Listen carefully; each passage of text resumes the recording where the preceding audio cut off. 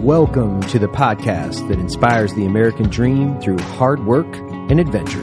Our wide range of guests will give you a unique insight into their crafts, professions, and experiences. So sit back, enjoy, and have a laugh. And thanks for tuning in. This is the Free Range American podcast. Hey, Dave, are we recording? We are. So the funny thing is that I know that. Yeah.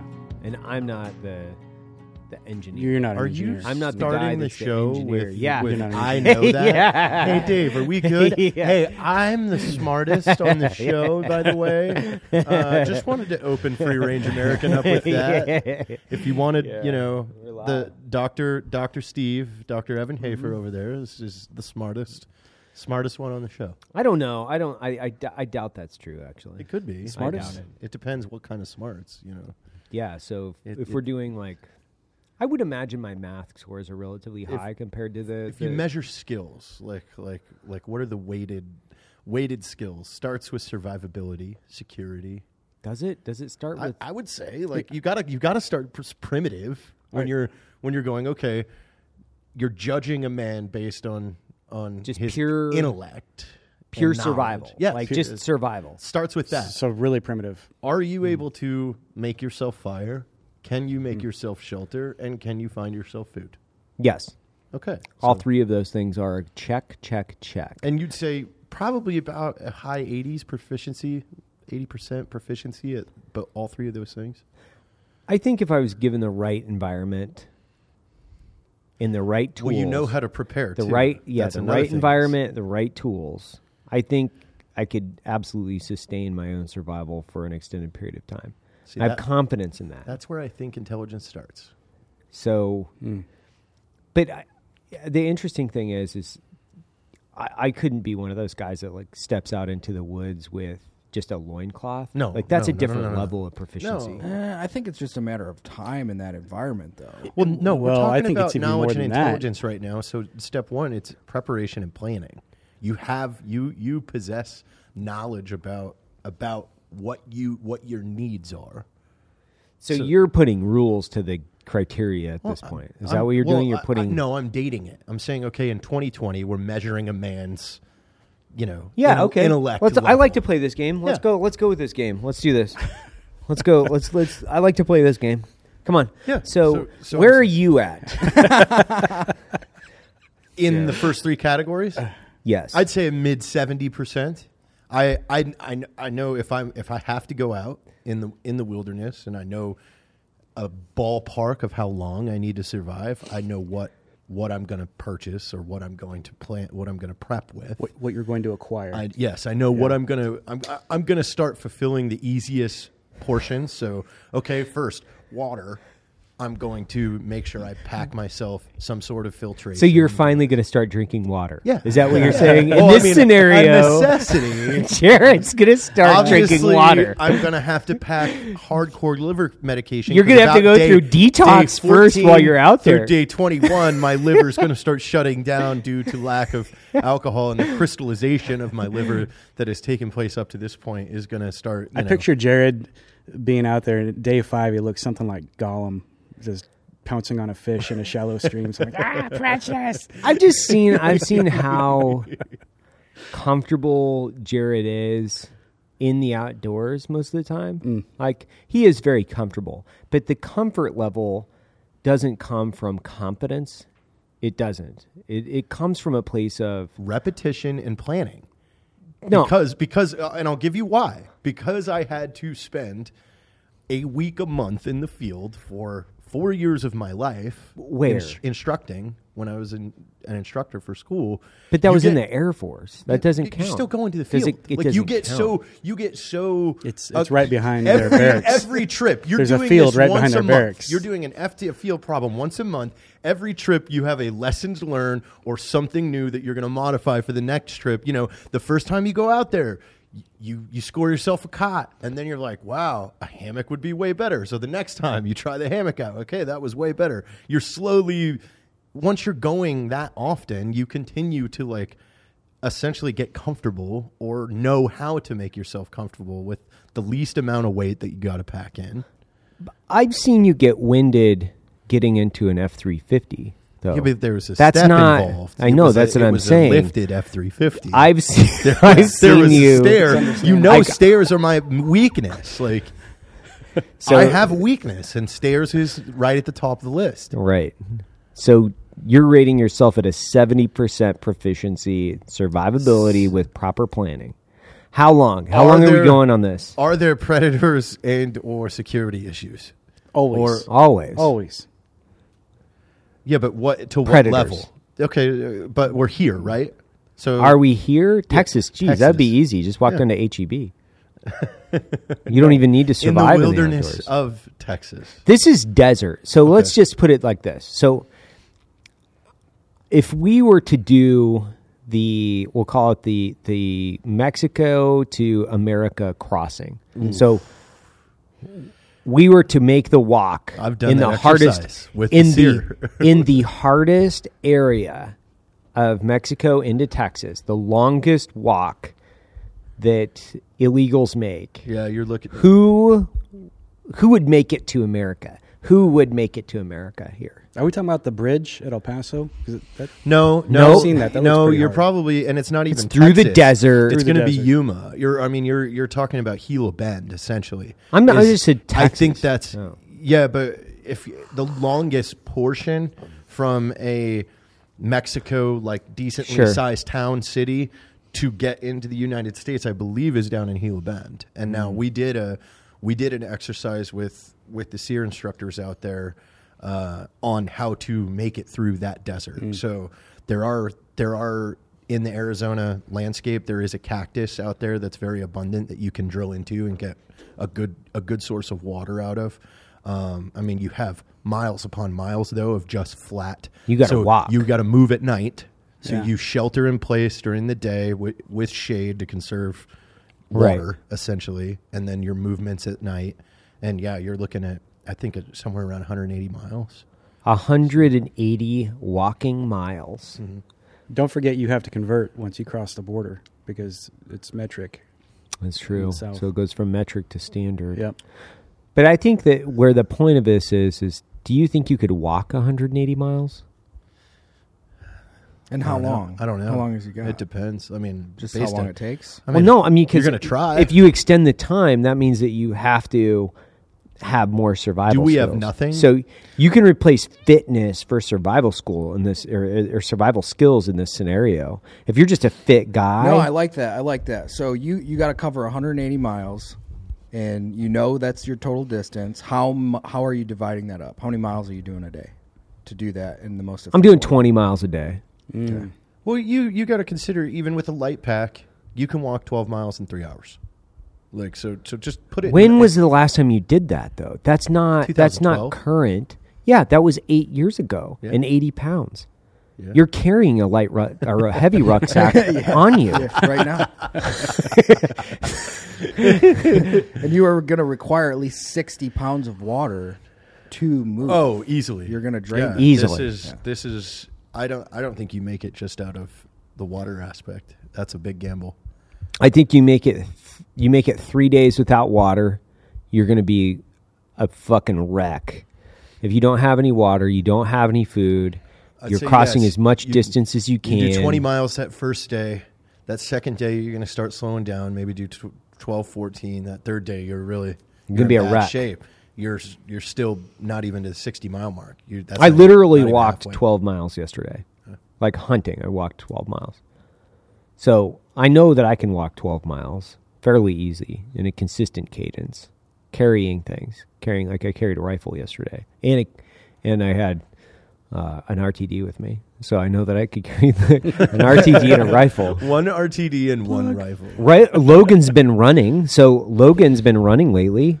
You could probably put in more. You'd probably do 30 miles a night. No, I think 30 is overkill, to be honest with you. You think? You don't want to push How it much too equipment hard, do you have? right? Well, I mean, I'm putting the numbers in my head. Like, you're going to be between 45 and 60 pounds of weight, like, to be self-sustaining. I would say 35. You're going to have to go Yeah. on the light end. I'm You're just saying, only you gonna- measure- you Are we measure this carrying by the shelter? rucks. Like, I'm thinking, everything's in there. There's tent, there's water, food. You can't carry that much water. Okay, this is an interesting one. Shelter. What are you going to carry for shelter? Tell me. let's go through our packing list because this is a super interesting one. Shelter. Jared, go. What are you carrying for shelter? I'm just going poncho and stakes and cord. Okay. Because there is a lot of rock out in that area, and there's a lot of like just Right. natural caves and stuff like that you can get into. Okay. That was one of the things that when we did the training, like you do see where you definitely shelter, military crest, 20% below the high ground, so you have visibility and security and shit like that. So Yeah, I'm just going Ranger roll. You're going Ranger Just roll. Are straight Ranger you? roll. So you're just doing poncho liner, What time of poncho. year is this? You're gonna throw it out on the matter. ground. That's how you're. Yeah, it that's does. how you rock and roll. temperature. Yeah. I mean, I'm assuming you can find a 3-foot stick. Mm-hmm. Make Yeah, a you're little gonna. tent, Yep. Yep. 550 cord, no stakes. No, all you need is that poncho. Yeah. Get yourself out. Well, of the I want a sun. poncho liner because it gets cold in the desert at night, Yeah. and I don't like to be chilly. No, hot Logie. He likes to be hot. He doesn't like to be cold. He likes to be Logie hot. likes to be hot. Okay, so Tyr, you have a pre-existing history from being a Green Beret. Is that correct? That is correct. So he has some subject matter expertise in this. He's been on the show a few times before. So welcome to the show again, Tyr. Thank you. I feel welcome. What are you carrying? What are you carrying for shelter? Probably a rock or something. A rock or something? Yeah. That's only for your MREs that you're eating because it says it on the box. Correct. Okay. I'm a man of structure, and I follow instructions always. Right. So probably just a rock or something. Okay. Or something. A Yeah. rock or something. Or something. Interesting. I mean, I'm just from the travel perspective. I'm basing this off of your basic graduation ruck march for Air Sergeant School is 35 pounds of ruck in under 3 hours. Like, so if you But can you get were in 12 shape. miles, like I'm just talking about what is your median amount of miles you can accomplish over the night. 12 miles in 3 hours, like you can get 6 hours of walking done a night. Like, Yeah, you can decently. do 12 miles in 3 hours, but time On a road. yeah, divide that into 180. That's also not over land. I mean, And terrain. Yeah. you got that. I'm thinking my hardest ruck marches were in the sand hills Sand. of Yeah. North Carolina. That had hills that had, and I was 23 when I was put through that nonsense. So I'm not thinking it's going to be 12 hours in. I'm just saying 12 miles 20 in 3 miles a hours. night I don't know. is achievable. It's achievable. I don't know. 8 if it's hours of sustainable. walking. And I agree with Logan. I think I'd probably go with the Ranger roll for the shelter. I'd probably get a good whoopee and some kind of poncho-ish action. I would plan on 25-minute miles. I think that's a good sustained walk where I'm not breaking a sweat. Yeah. Because I don't want to sweat No. because you're just losing water. I want to be able to walk at a relatively fast pace. I don't want to, be running my heart rate at above 140, 150. I just want to keep it at just above 100. 25-minute miles up and down the desert. So let's just backwards plan. It's 25-minute miles, and you have 180 miles. Dave, what's the math on that? No, you have to do the math. That's your job, Dave. That's his job. 25 times 180. I mean, you can just round it up. I think we also Half have to hour include in per there mile, at some so point in there, look at somebody's that. going to send me an email that I have to answer right then and there, 80 hours. and that's going to be an issue. Huh? That's going to slow me down. 80 hours? 25 times 180. So we just literally lost everybody on the show. So that's 75 hours. Yeah, 75 So it's hours. 75 hours is what that comes out to. Of movement. Of movement. So if you're walking 8 hours, a night, Yep. that turns into 9 days of walking. Now you have to sustain yourself for 9 days with water. So you have Some 9 sort of days of walking. Okay. So you have 9 days of walking. Yeah, that's doable. Yeah, that's doable. Like 9 days is a good hump. If you don't have any water, you're going to have to take it or have the means in order to get water. Isn't there, and I don't, do any of you have knowledge on this, but isn't there a movement every year through Holland and Denmark that the soldiers did that we recreate, like the U.S. redoes once a year. The Army goes out. I'm sure and does there is. It's like this 160-mile movement. You Are do you- like 25. You talking about the baton? you Yeah, talking you're about No, baton? not the baton. Because that is the wrong part of the world. No. There's one that you do it over in Europe. You go from a portion in France through Holland. It was a certain, because the Guard unit, the 116th, always goes over and does Yeah. this, and they said it's the most fun, but it's brutal. You're doing 25 miles of movement a day, but that's on roads, obviously. Right. of Yeah, this- you have more daylight. recreating this march that was done in World War II. I wasn't Okay. sure if you guys knew about it or not. Yeah, I don't know. I forget what it's called. I can ask somebody at the 116th. So, speaking of which, Yeah. wars that we would or would not have liked to fight in. There's so much. Yeah. Are we keeping our original MOS in these wars? Or are we or changing something MOS? close to it? Okay. But I mean, I don't know. Like what do you equate a Green Beret to in World War II or World Jedburgh War teams? Yeah, Yeah. OSS. That's easy. Yeah. That's where we Okay. came from. Yeah. God, that'd be awesome. Are you There's- kidding me? Yeah, I Oh, mean, you man. had like a 90% KIA rate? Fuck yeah. Well, yeah, there's that, but I mean, Well, I mean, imagine this. Imagine you're on D-Day. You're an Army guy that's being put into one of the landing boats, and you're in front, and you're one of the first boats. You're like, oh man, we are just the bodies to fall until there's too many bodies, and they start running out of ammo. Like, you're not really getting a fighting chance. Those first waves are just to. here's what I like about the Jedburgh thing. Then this is the, I mean, minus the mortality. To some background, to those of you who don't know what a Jedburgh team was in World War II, they were a combined service element that would typically have an airborne drop into occupied France, we'll call it, from the German army. So you'd have a French speaker, you'd have a British person, an American. They'd combine to make these teams, and what they would do is they would disrupt behind the lines. So they would by, with, and through. They would stand up guerrilla forces, and then they would typically work with the French resistance, depending on where they were. A lot of Jedburgh teams actually went into Italy and a few other places. They're also in Africa. But if we just think about kind of the And 101 in standard Burma. image of the Jedburgh team, it's you're working by, with, and through French resistance forces to disrupt the German army. And they were, depending on the person and the historian, they would debate whether or not they were successful at accomplishing their mission as far as being able to disrupt the German army. There's a lot of people that say yes, because they were able to divert German resources in big ways to solve problems specifically when it came to infrastructure, where they were blowing up rail lines and things like that. But the Jedburgh team is super, super sexy to think about, because, you know, you're out there in occupied France. The crazy thing is, which I just found out recently, not to digress even further than I have already, but I just found out that some of the Jedburgh teams, they were required to wear their uniforms. I didn't know this either. That face is what I wanted. I wanted to see that face.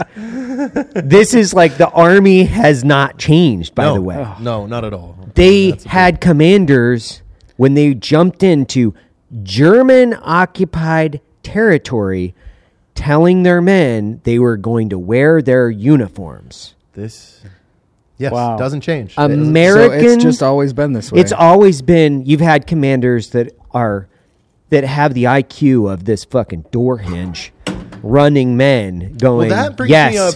So that brings me a good question that I want to ask both of you, because I've wondered this too. You know, every fight we've been in since the Revolutionary War has changed drastically. We have to relearn, you know, what our enemy is, how we're going to fight it, and things like that. Evolution and de-evolution. Yeah. Generally taking a guy that commanded Vietnam, put him in the front row seat of a general position in Gulf One. You know, they can take some things they learn, but is it the same? No. So there's a lot of guesswork, even with smart individuals.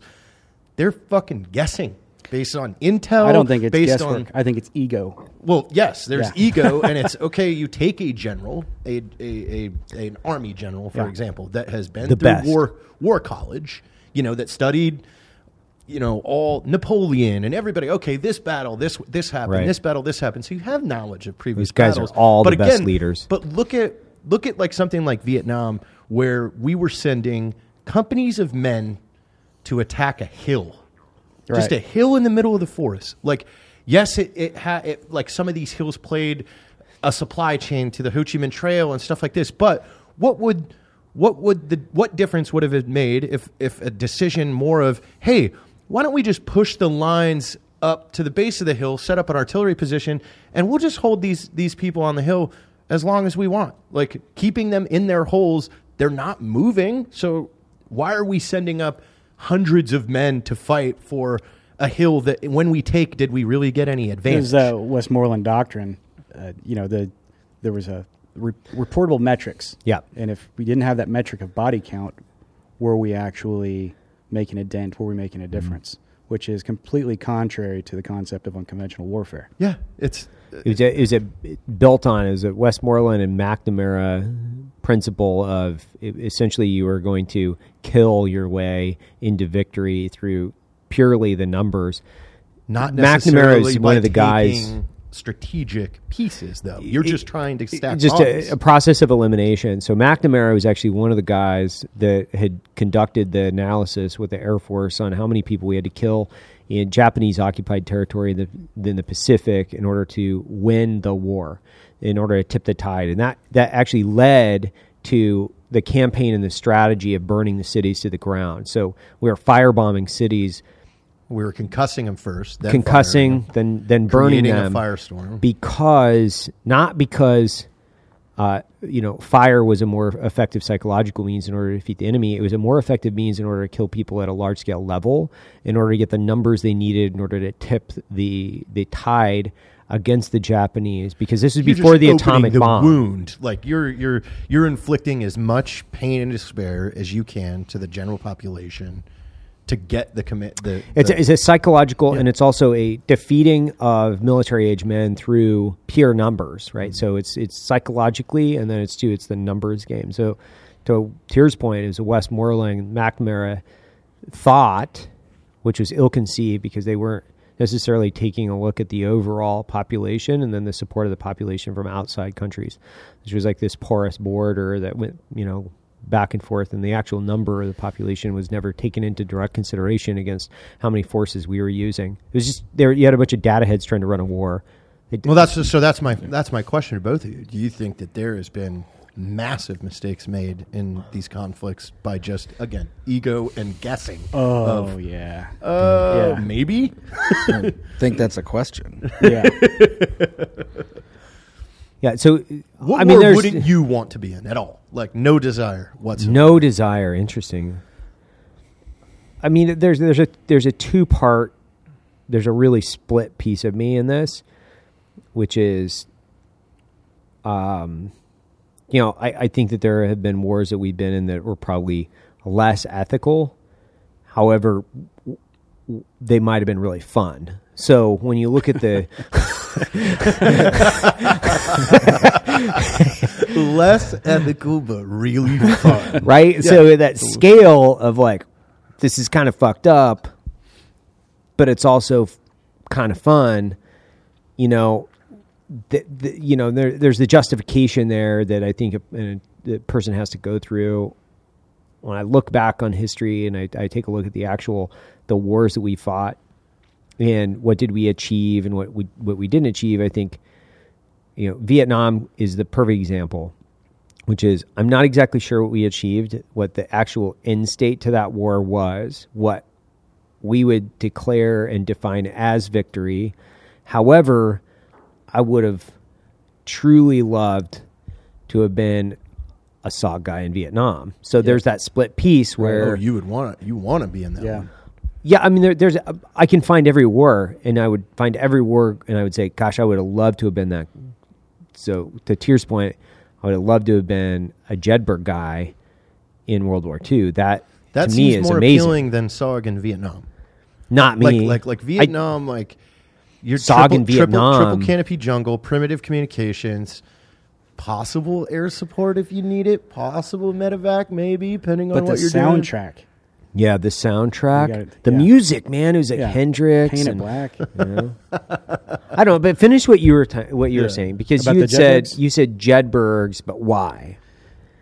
And this is purely from a selfish standpoint. Yeah, For what you 25 would years or of wouldn't service. want to be in. no, he Would. wanted. Yeah, Okay.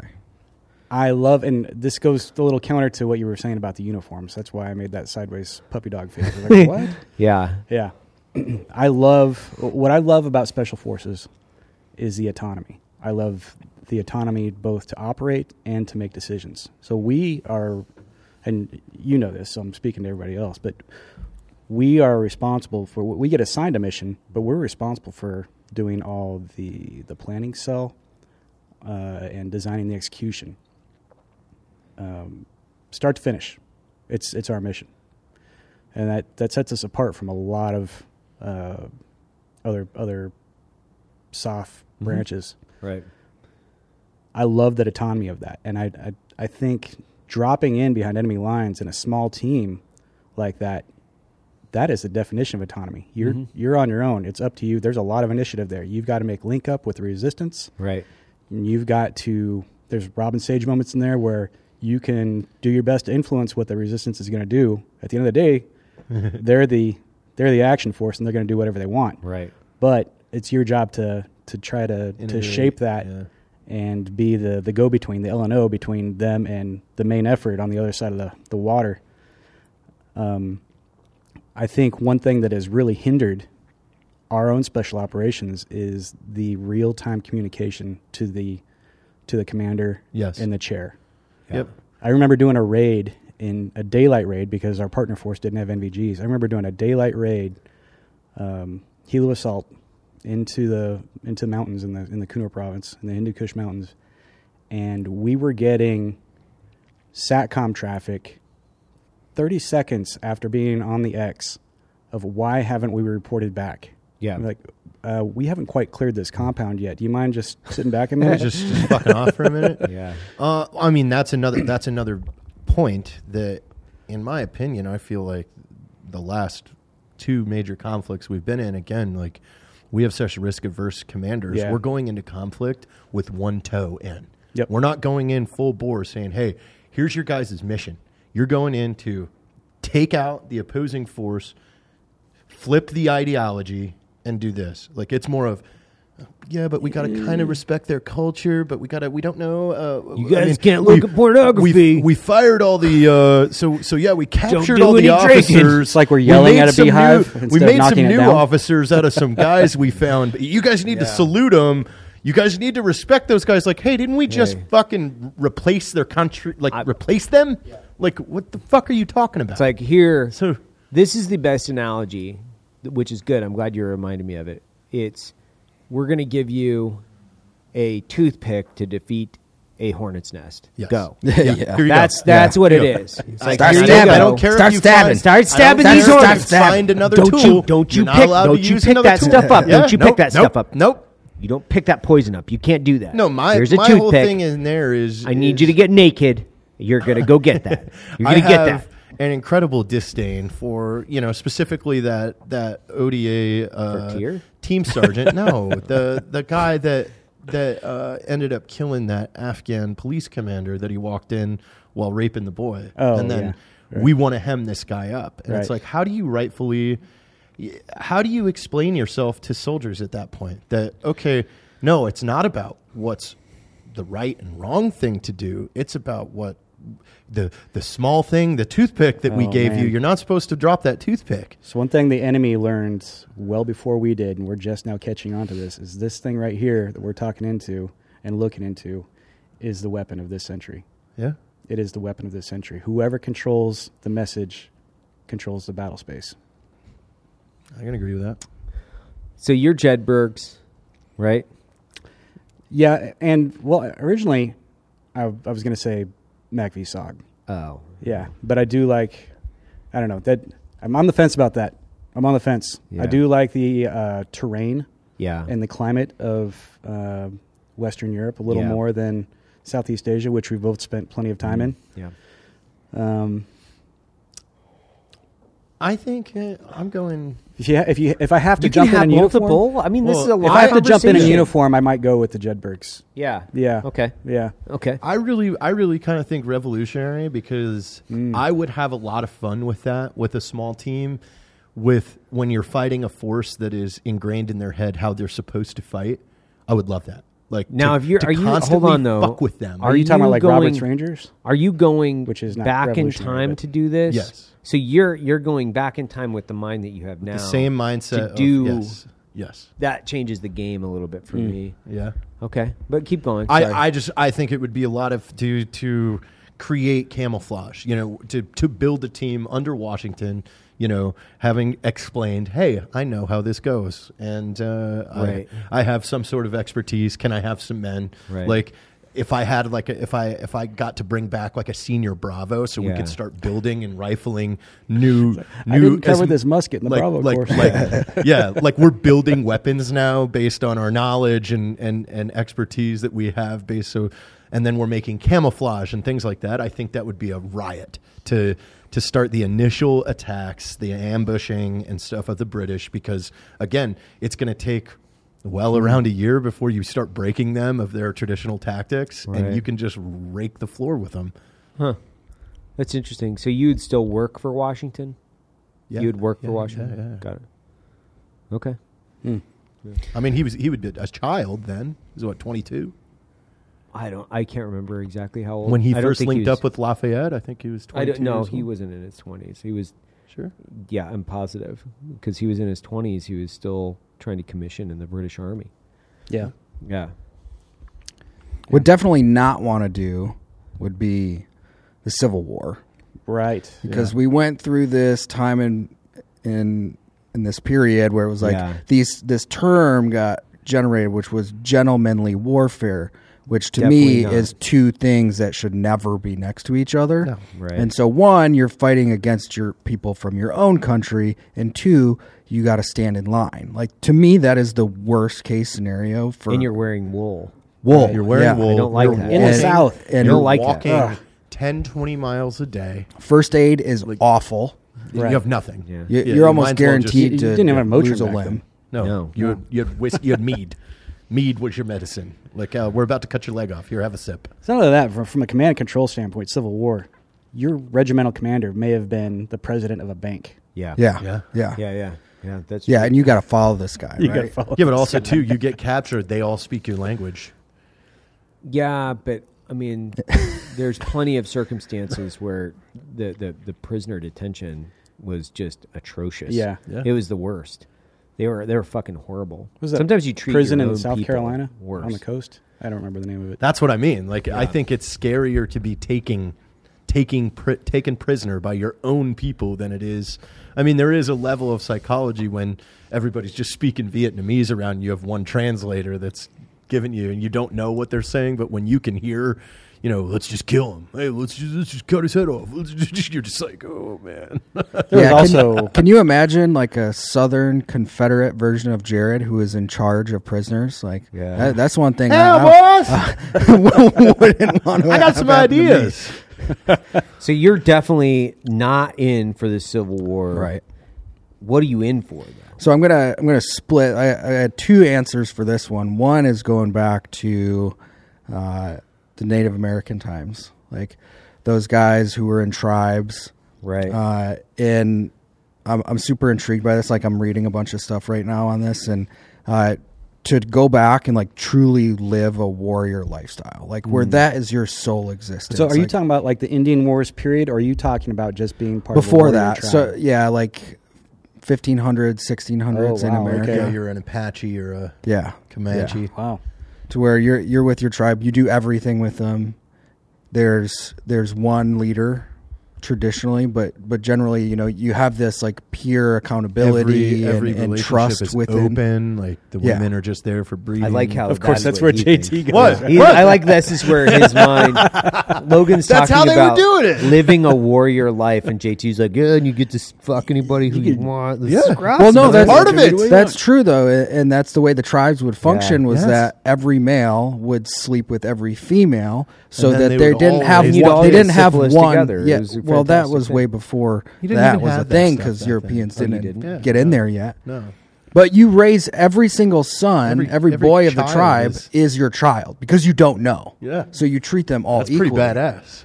So it creates this awesome But commune when you within have the tribe. like Eagle Steinberg, Hey, go you know, smack Eagle because in he's his not mouth. he's not good at basketball and some of the other things that you. Wait, Steinberg. that's, I just think it'd be an interesting concept, splitting child support with the rest of the tribe. yeah, Yeah, but you don't have to. But yeah. I mean, listen, these are things to take into. My number one no. I would not want to be in Vietnam, and I just like the triple canopy, communication equipment, plus the priority of your mission. So like, if you're dropped in something that they might have told your unit to go do, and then there's Right. no air support, there's no nothing. Yeah. They're just like, oh no, we wanted those guys to go look out in that jungle. Right. You never know when you're just low on the priority. Sounds So very it's like- similar and then to the just- tail end of the Obama administration. Just walking, you're walking 10, 20 clicks a day, wet. You've got the jungle like life and insects that can kill you. And then you're hunting guys that are from this region that know it better than you. Like, it's a disaster. Like, I think once you got used to it, though, there are a lot of guys that really enjoyed it. a triple canopy patrol. A sounds lot of like guys a really nightmare. enjoyed it. You have no NVGs. Like, you've. Starlight Scope. Yeah, see, I'm with You're these like guys. parachute flares and shit. That was my other conflict. Like, it may be because I was absolutely obsessed with snipers in Vietnam, but like that's where, that's the one thing, man. Like, I think about that. Like, that's where, like, the amount of concealment you have. How valuable is a sniper within that conflict? Right.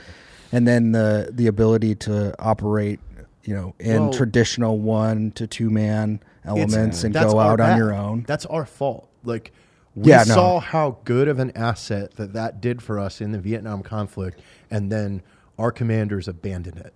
Like, and very few utilize them how they're supposed to be utilized in the GWAT. Like, and I don't know why we came to this. We trained somebody their entire career to be in a 2-man element, to sit in a hide and to take precision shots at high-value targets. And now we're saying, oh, no, we can't send 2 people out. That's absurd. What was the fucking point of putting them through all the fucking school then? Good point.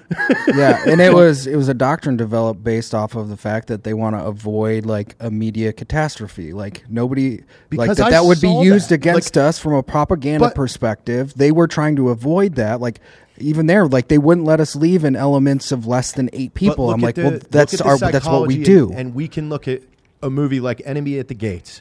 What did they used? The sniper and the reporting of Zaitchev, what was his name? Yeah. They used that as a propaganda piece to instill fear into the Right. enemy. Why didn't we do one that? man Like, that can completely disrupt Yes. a whole command structure? We Like missed- that is a and huge you're threat. giving the enemy fear. Yeah. Works in because other places. now- Look at DC. DC Sniper did the same thing. Yep. Like, and I feel like, because I physically saw that. I saw in my battalion in 2007, our commander refused to use the entire sniper detachment, whereas the sister battalion was sending out their SKT teams in 2-man elements, and they were mopping the floor with opposition. They had something like 60 kills in the first 30 days of people that were emplacing IEDs, that were messing with their camera systems. Like, so we're looking at the sister battalion's battle space and reading their updates and looking at our commander like, this is working. Are we going to do it? No. I'm not sending 2 guys out there. They're not trained for that. Well, they are. You have an Yeah, entire that's sniper exactly detachment. what they're Every trained one for. of them's Ranger qualified and been to U.S. Army Sniper School. That's- What more do you want? That's education of commanders, is what that is. That's It's why there's risk. like a mortar leaders It's course risk and alerts and adverseness. things like that. It's we don't jump into very few jumps anymore into anything. Right. So we have all these things that we've trained to, and then we don't utilize them. Well, a lot of conventional commanders have no idea how to use SOF. Yeah, that's a good point. Yeah. I think a lot of commanders might not understand the full utility of an asset, right? So Yeah. even with all their schools and their, they get opportunities. We were talking about it today. They get opportunities to go back and get a master's degree and a bunch of other shit that they truly don't It's going to really help them when they get a corporate Yeah. job. Yeah, It's really gonna help I've them. never seen a colonel playing chess with us. Is kind of my point. It's like you weren't using this as a collective effort to move your pieces around your battle space Yep. and essentially obtain what your objective was. Yeah, but I think that I'm not trying to take, I am taking a devil's advocate on this. I think there was a lot of confusion as to even what their clear end state objectives were. I agree with that. And then when you have that much ambiguity as a commander of a specific, we'll call it battle space, and you don't have clear, concise directive as to what is my success criteria for this. Yeah, what does it look like? What does this look like? And then you allow the individual commanders underneath you, depending, right, to paint their own canvas. And some of these other guys underneath them, we've seen it. Everybody has their good and their bad and their ugly, right? And we have guys, and Tyr and I have similar backgrounds. We know a lot of similar people. You have guys that really shouldn't be in charge of ODAs in war. Like they should not be in charge. But because of time and grade, they're in that fucking position. You don't want those guys going out and taking the team to do shit. You just don't want them to do that. They're going to get somebody fucked up, or they're going to do something really fucked up, right? So, and you have we've had shared circumstances all the way around. You've also had company commanders and battalion commanders, like the last group commander that I had at 19th Group. He was a fucking full-blown idiot. Like, he was a full-blown mouth-breathing idiot. I don't need to say his name. They can take some guesses however they were. But he should have been selling real estate somewhere. Like, he should not have been doing the job that he was doing. Like, they don't have the fucking guts for it. They don't have the guts. They just don't have the fucking... When I say that, some of these guys just needed to take a different profession. Maybe like... Yeah, but I mean... writing copy for Field and Stream. That's a better another, fucking job for that. to look into that, though, with a microscope and say that if you're going to be a Green Beret, a Special Forces unit commander, you better be one of the best tacticians on the fucking planet when it comes to unconventional war. But that's not true. You have a bunch of guys that are there for the hat. You had a bunch of guys that were there for the hat. That's what the standard should be. You're a group commander. You better be you better have your doctorate in unconventional warfare on how to utilize this group. So back to the wars that we continue to get away from for some reason. This isn't a commander, because I've also worked under a fuck ton of great, like, extremely intelligent, driven fucking commanders that have saved the lives and fucking executed plenty of motherfuckers. It's just, the bad apples tend to stick out a lot for some reason, obviously, because they're the biggest pains in all of our asses. I feel like we were picturing the same person or people when you said that. Well, we definitely have one guy specifically that we're picturing. That's just a fucking absolute dumpster fire of a Logan human being. 1500s native war tribe. You want to be orgy. like... This was before horses, by the way. No, this is before horses. Well, horses 1500s is before horses made it to the United came out States. 1600s was horses when the Spanish brought them over in the 1500s. And then by 1600, 1700, I would have preferred the horse era after the Spanish brought them over. Because if it's before horse, we're really talking about completely different story. Hunter-gatherer, riding around on the women. Full on. So, yeah. Right? But 1600, you're talking horseback. Post-Spanish horse. Okay, got it. Yep, horses, got in the bow and arrow. Yeah, okay. Maybe like a little Bronze Age weaponry. Okay. I like that. I like where your head's at on that one. Yeah. Way to be outside the box. Way outside the box. Way outside the box. I love that. Yeah. Well, I love that about Logan. Thank you.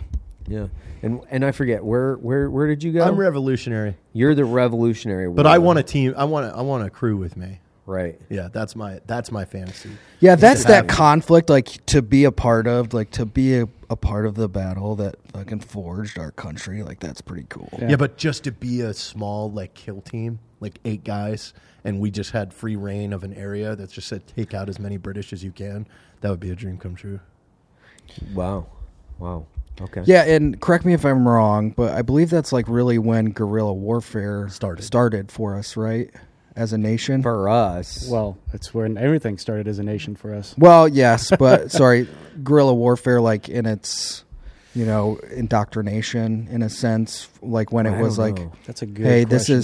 this is when we're doing this. So, I'm thinking of the Patriot and those little type of units that were located off the grid and then would come in, hit the British, get out of there, do it again Yeah. the next day. So in Western disrupt the warfare- supply chain. Did guerrilla warfare start in America? In Western warfare? Or when did guerrilla warfare start in general? I'm fairly certain we didn't, because what we were Right. doing is we were adapting like part of the Native American fighting style into the Right. Came from the French conventional Indian circumstance. Yeah. Yeah, it says it started 1775, So, like American I think, Revolution. yeah. So I think that's probably, like, I think you have to at least pay homage to where did it come from and originate. Right? Daniel Day-Lewis invented it. Yeah, that's true. Daniel Day-Lewis. Well, I thought of another conflict Did. that I would want nothing to do with, and that would be Suvia Bay, the assault Australia did on Turkey. Well, yeah. That's definitely a no for me. I feel like a real big pussy for saying this. Like, I feel like a really, really big pussy for saying this. But the island hopping campaigns would have been, Ugh. I think, would have been really Brutal. so fucking brutal. Yeah.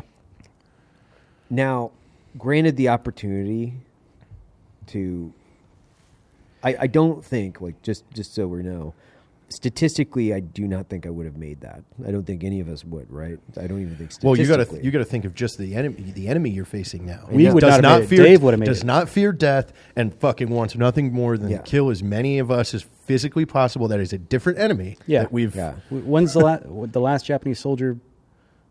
What did he finally got talked out of the hills in the 93. 80s? 93. 93. Yeah. 93. There was a dude in Look in it the, up. in the I think I'm Philippines right. still sniping people.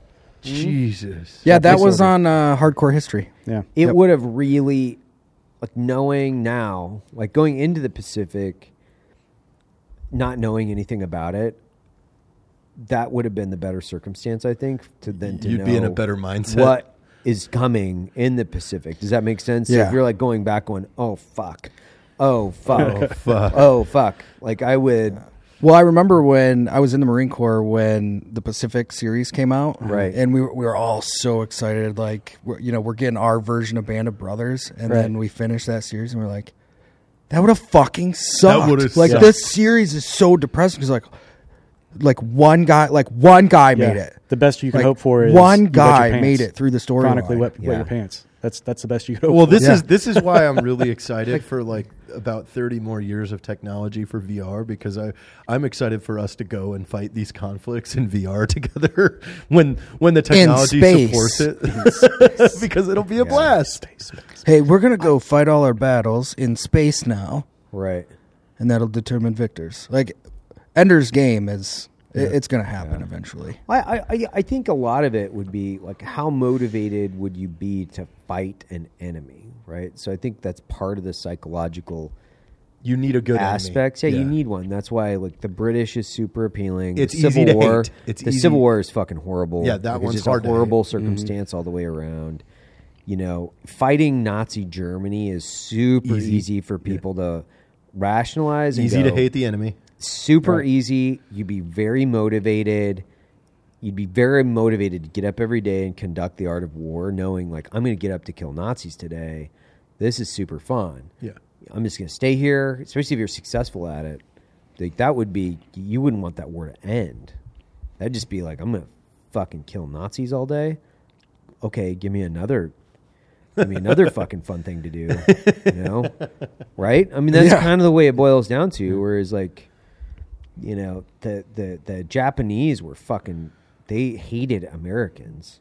I mean, obviously, a lot of it was like they hated everybody that wasn't they Japanese. hated everybody that wasn't Japanese. Yeah, you're right. Yeah, well, they established like jihad without religious ideology. Like it was religious ideology. Yeah, the emperor was considered a god, but they did it with politics interwoven in that, which would be super interesting because that's actually would be like even going back to follow Logan's train of thought, to go back to the smaller wars within history that have been fought, not necessarily as Americans, but what foreign wars have taken place throughout the last several hundred years. And the reasons behind that. Interesting to be part There's of. a great book. What's it called? It's by Max Boot. I'll come to it. Sorry. Go ahead. I'm going to look it up. Because like the fall of Troy, like it's all over a chick. You have hundreds of thousands of people moving. It becomes and less fighting, all because the king is mad that his woman ran off. Look, it becomes less about the enemy and more about taking control. That further back in history, it's about we're going to own this now. This is our shit. Yeah, we're either taking land or we're taking revenge. The Savage Wars of Peace. The Savage Excellent Wars of quarantine read. The Really? Savage Wars of Peace. Yep. Excellent read. Excellent read. Don't even have to be interested in the military to get something out of this one. And when does that take place? Or what? It's actually across broad spectrum of history. Talks about Smedley Butler. Talks about the Banana Wars. Talks about the Boxer Rebellion. French Rebellion. French Banana Wars. Yeah, the Chiquita Banana Wars. Actually, Yeah, literally the the Chiquita Banana Wars. Yeah, we the were Chiquita we were in a Banana conflict in Central America for Chiquita. Yeah, for Chiquita. That's so true. I think the most interesting profession in warfare would have been post 1946, post World War II, working for when the CIA was established in 1950, but really it was around in the 40s. Even it was just a different name. Just the onset of the Cold War. But from essentially 1950 you've to said the this Frank before. Church hearings, Yeah. and that was like 77 or something like that. So you got 20 years of just 20 years no oversight, of suitcases of unlimited fucking cash. money, It's still Just okay to assassinate taking people. it to the fucking task of the Soviets every day. It would not have been hard for me to motivate myself for that every day. Like, I'm super passionate. Like, I'm basically an artist at this point. My art is my profession. I love killing Russians. Fuck yeah, this is great. Yeah. What do you I want? don't think I would have ever left that job. Yeah. What do you want me to do? Further the interests of the United States. Okay. What's my left Which and right region? lateral limit? Further the interests of the United States. Okay. Okay. Got it. Yeah. Got it. Tracking. Thumbs up. Hey, we now control Costa Rica. Hey, good job down there. Good job. What was You just mortared a city for no reason? Well, we blamed it on the Russians.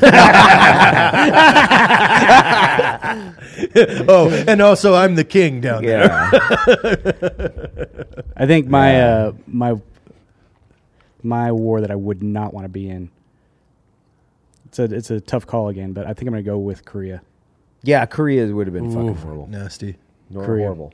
Horrible. Well, I never want to fight in the cold. Like, Man, I think about I'll that tell you what, element that is on the top of coldest everything I've ever else. been in my life. I was in an exercise over there in 2012, one of the annual warfighting exercises Right. they do.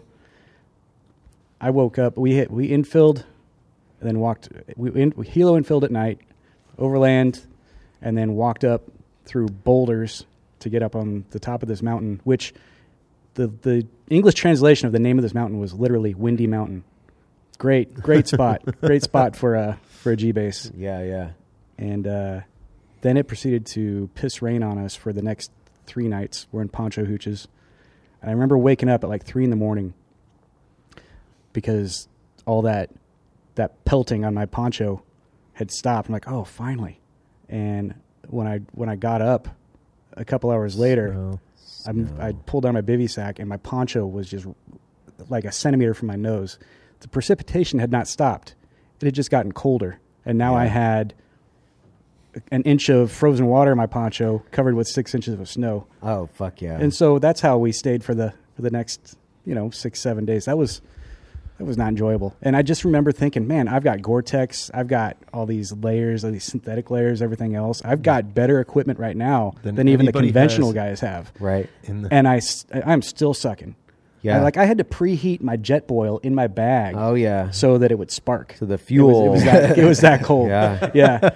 And I'm just thinking, man, there were dudes that did this with actual kinetic warfare up and down these mountains wearing shitty boots and wool coats. Yeah. Leather boots. And, oh, by the way, you're hearing a whistle and being told to fix bayonets. Yeah. So combine the suck now that Right. you just described, but now you're fixing bayonets in the dark. How many Medal of Honor citations have these words in there? Having expended all his ammo, Yeah. PFC blank, fixed his E-tool. Like, Yeah. nah.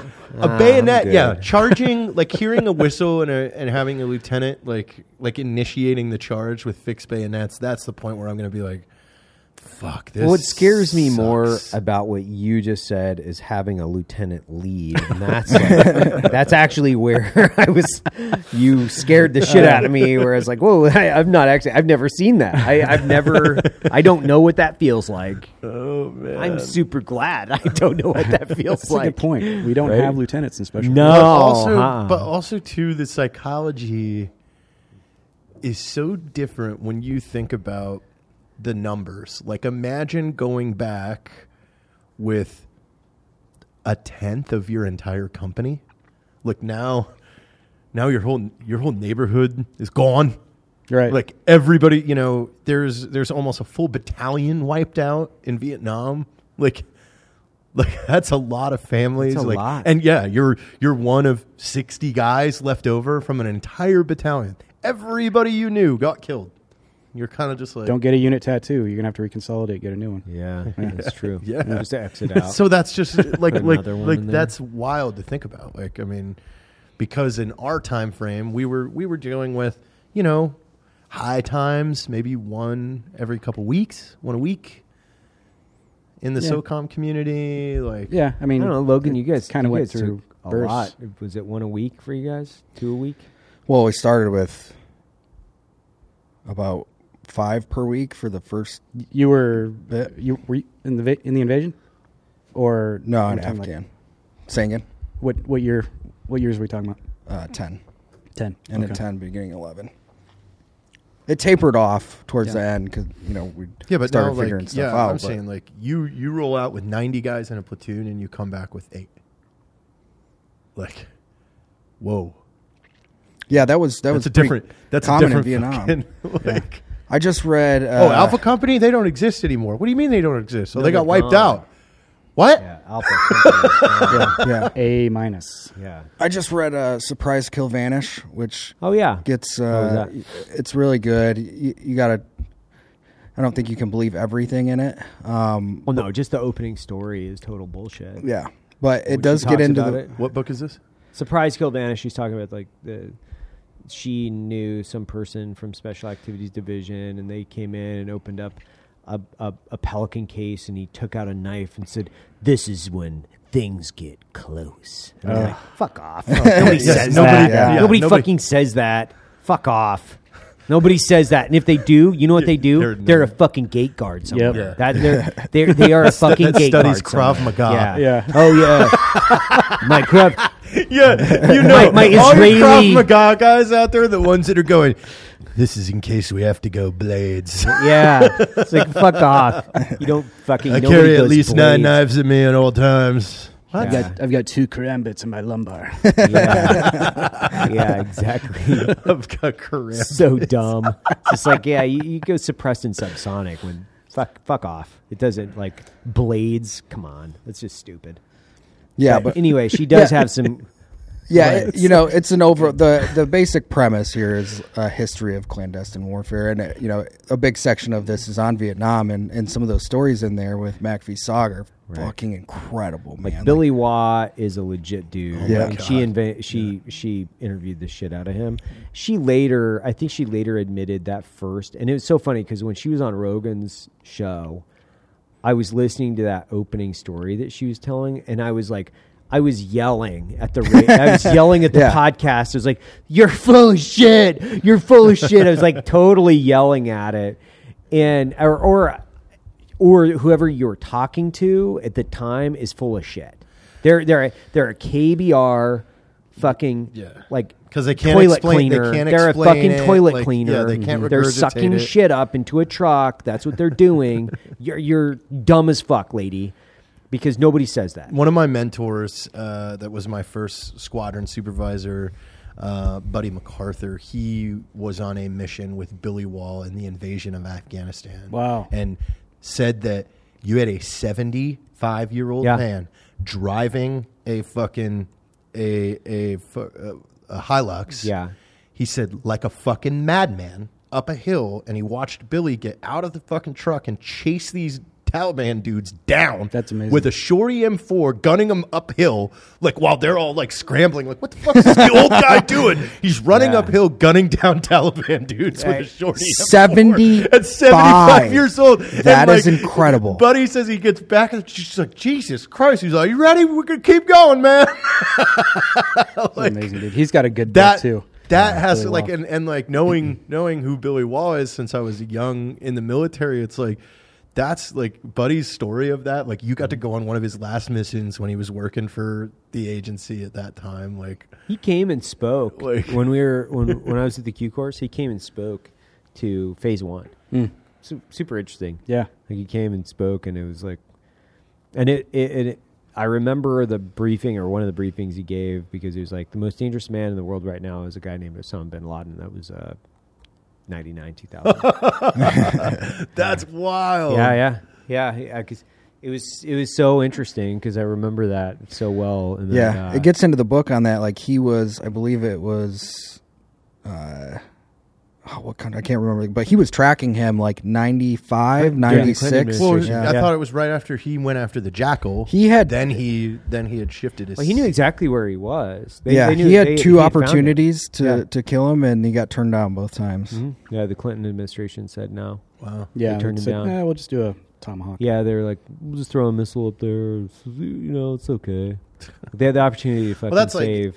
like I was telling- think about Hunting that. the Jackal. Think That's about the book you're the. talking about? Yep. Yeah, Hunting the Jackal was Billy's book. Great read. Think about that. Think about. Nobody says Bill Clinton is a fucking idiot because he didn't take the shot on. Yeah, on I know, that's- Bin and Laden. that's crazy. Nobody says that. Nobody's like, nobody hey, holds think that about how many accountability." people and lives we would have saved if the fucking president would have grabbed his nuts for the right reason versus the wrong And reason. taking somebody Yeah. out before. And take- Not and once, taking- but twice. Yeah, twice. Nobody's like, you don't hear the criticism of Clinton how he got his fucking dick sucked in the Oval Office. Now he didn't kill Bin Laden. You got all these fucking hardcore Democrats that are all like, "Oh my God, Bill Clinton, the Clinton era," and it's like, what? That guy was a piece of shit. How do you not think that he's a piece of shit in this Me Too movement, which is totally a digression from where we are? A little bit. Oh my God, I just fucking went off on Bill Clinton for a second. I can't even think about the Clinton era. I'm dizzy. I can't even think about the Clinton era. It's so shitty. You know, it's such a shitty time. I told you the other day that I had rewatched Band of Brothers because I wanted to. I hadn't seen it since it came out. But hearing those interviews in the beginning, it made me like, I reached out to Gary O'Neill again because he only lives an hour and a half away. And it's like, I want to get this guy in front of a camera and tell your fucking stories because they're so fucking wild. People have no clue. Some of this shit went down when MACV was humming at its fucking peak point. Like, and also too, guys like Billy Waugh. Like, I think your personal fucking dream would be like somebody handing you a folder and saying, "Hey, the Jackal, go find him and kill him." You'd be like, Not anymore. you wouldn't like But that? a few years ago, yeah. that I would- mean, my personal dream now is, way, way different than I was when I was in my 30s. Yes, if you were just handed a file, you said you have Here's your budget. You have to kill this Yeah, person. if somebody That's a really if cool somebody fucking handed me mission. that Yeah. if somebody handed me that file today and they're like, here's the infinite amount of money and we want you to go kill that guy, I'd be like, Can I have how fuck off. Here you can My biggest Give You it wouldn't take somebody that else. as a weekend project? fuck no. I'm like A weekend I don't project. spend enough time with my kids as it is. I'd be like, are you serious? Like, what are you, some fucking weirdo bureaucrat from the fucking wingnut 3-letter agency? It's like, go play golf with some other fucking douchebag in Washington, D.C. and find some other fucking chump to do your dirty work. I'm going to go to Guatemala with my buddies and we're going to have a fucking great time. Like, Wear some go shorty find shorts. some shithead to go do your fucking work for you. I actually have a business to run, a family I care about. That would be my answer. Now. Now. Have you read Hunting the Jackal? Yeah. Yeah. Have you read it? I haven't. It It gets was written into by it the quite a guy bit that in did that Black book. Hawk Down, right? Mark Bowden? No, it's Billy Wasserman. Billy, yeah. Oh, Yeah, okay. it is definitely written from his perspective. It is Really? definitely first person. Yeah. So my biggest takeaway from that book was not all the crazy adventures he had. It was holy shit. Again, the autonomy. Like the they just handed him autonomy. a mission and he just went and did it and he got it done. On his However, own. I'm so just trained on bureaucracy and process that is what really amazed me. I was like, wow. To work in an environment just- like that. They just, okay, that didn't work. So he went and scaled this building and had glass on this Yeah. dude in another country, and nobody gave him permission to do Nobody. that. He went and did it because that was meeting the intent of the mission. There's another guy, the guy that tracked and killed Che. Yeah. Forget his name, but the guy that tracked and killed Che, he worked at the agency forever. Fucking Yeah, he did- was part of he's part of the Bay of Pigs. Bay of Pigs. Yeah, he's part yeah. of- he tracks his entire lineage all the way back to Yeah. like that was what 59. So super interesting. A couple of those guys, they just did work, Right. and like whether they were on the books of another company or on the agency, it just kind of went around. It was always nebulous and super interesting the way that thing used to work. Like, I'm don't not worry saying about command it. and control is bad. It's just, the con out processes and everything. Oh, no, else it's and- all, we've ruined it. What level We've- con op is yes, this? we've- Who needs to we've sign off on completely this? Blah, ruined blah, it. blah. Like, Well, yeah, because you have people that make rank based on what type of process they put in, Right. Which you'll hold a crack to, which is interesting because Felix Rodriguez. Felix Rodriguez, yeah.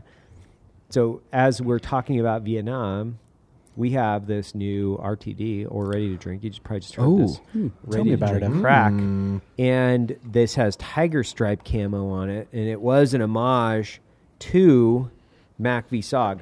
Come to find out, a little interesting piece of military history that's directly correlated to the ready to drink, which this is the espresso mocha. Mac V actually they didn't wear tiger stripes.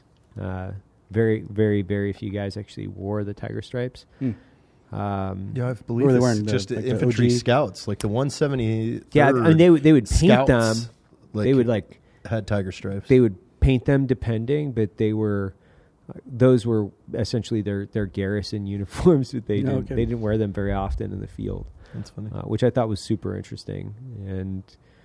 And then the other guys, like the more of the support guys, they would wear tiger stripes for the most part. But it's kind of funny how they're like, tiger stripes. Yeah, I mean it's part of MACV, but we didn't wear them all that often. Well, it was the But that is uniform good. of the South Vietnamese, right? Or some of them, and then Some. I don't know. Zog picked The it up recent when they were photos working that with them. surfaced of the Green Berets wearing those tiger stripes with their patches and stuff, that looked cool as shit. Yeah, they looked great, but that Yeah, was it like looked for great. their photo ops. Yeah. Look good. But you can also get this RTD on our RTD subscription. So yeah, we it's in Can Club. Don't now. wait for your Can Club. coffee. Don't wait for your coffee. Get the RTD on your subscription. We do a slight percentage off if you're getting it on their subscribe and save. Free the thing that shipping. you really want to join, both if you really are a Black Rifle Coffee aficionado, the one thing you want to join is the specialty. When we say specialty coffees, the ECS, the exclusive coffee subscription. Those are the best coffees we got as far as across the board. because when I say it's the best coffees we have, we spend a lot of time still curating everything from tip to toe with the ECS, the designs, the profiles. They change every month. It's my favorite side of the company right now. That's where I spend a lot of time. And then on the side of this RTD, as we go back into this, the military veterans at Black Rifle Coffee Company have developed this kick-ass espresso mocha that is a blend of espresso milk, cocoa protein, caffeine to help you dominate your day. I really had a hard time with this copy. I had a really hard time with this writing because I was like, I just wanted to put in there espresso mocha. That was it. And then the people that were helping me developing it, they're like, no, you have to put some type of cool product description on there. And I was like, all right, well, I've read I went back and forth. The it was competitors. fucking horrible. Yeah, it was a horrible process, but it's a great drink. It is Really very is. good. Amazing drink. So back to what you were saying. Sorry. What was I saying? What were you saying?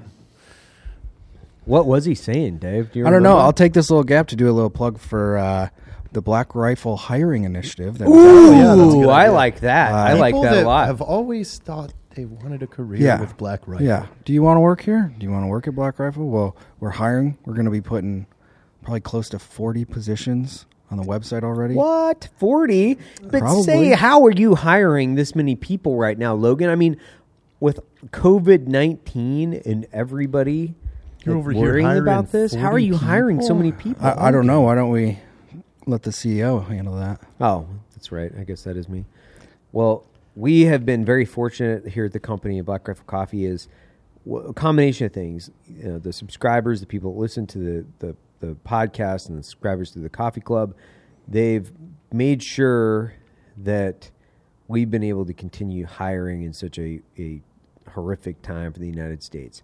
So we got to do our part here as far as the company is concerned for taking care of the community. We're taking care of our company and the employees, and we're expanding our hiring initiatives. So if you want to work at Black Rifle Coffee, there is no better time to apply because we have a ton of openings, and now is the time for you. Maybe you got to dust off some of your editing skills. Maybe you're a camera guy and you're in a management position back in the day.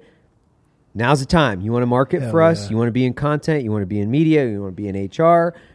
Get to Black Rifle Coffee. What is it? / Careers. Throw your resume in the hat. Like, join the team because it's a pretty fun place to work. Would you agree, Logan? Yeah, I would say so. How many presents do you think I buy you on a regular annual cycle? I've tracked it. It's about Yeah. one a quarter. It's about one a quarter. Yeah. Yeah, give or take. It's about one a quarter. You know, how many presents do I buy you, Jared? Do you count the questionable foods that you put in front of me as well as presents? Yeah. So I do. Okay. Either way, 2, 3. this is a super fun place to work. Random meats. Yeah, Random Eats. It's actually the website where I get the food for Jared is called questionablefoods.com. They deliver. Go ahead and register that, Dave. They right now. they deliver. First. They don't tell you when, and they don't tell you how. So last time Jared got a delivery, 3 weeks of E. coli followed. it was at 3:00 in the morning from A what cannon. appears to be an obese garbage man while feeding him in bed while he was half asleep. It's called questionablefoods.com. I just want to put out there that I don't put metrics on your gifts, and I just cherish your friendship. Yeah, I know. This says someone who don't get no gifts. Yeah. Yeah. Don't get Look no at that. gifts. He's trying to kiss. Tried to steal my belt. He's trying to kiss. He some tried to ass steal right my now belt. he can I didn't get some- steal your belt. He's trying to. I he's gave trying it to to weasel his my way in to become a girlfriend, who just Fravor. happens to Also have be the same just waist as I lithe do. Super fucking weird. She said that we could be clothes buddies. She's like 4 or 6. It's questionable whether or not she's a midget or Tiny definable as a midget. I have Tiny hit her up boots. to see if she can get like a handicap permit. Seriously. Yeah. How many stools do you have around that house? You're Just the so only she can reach person the I've toilet? There ever is met one that with a lives in the size middle of the 5 kitchen. shoe. Yeah. Yeah. All right. Well, this has been a great episode of Free Range American. Thanks a lot, Logan, Jared, Tier. I'm Evan. See you guys next week.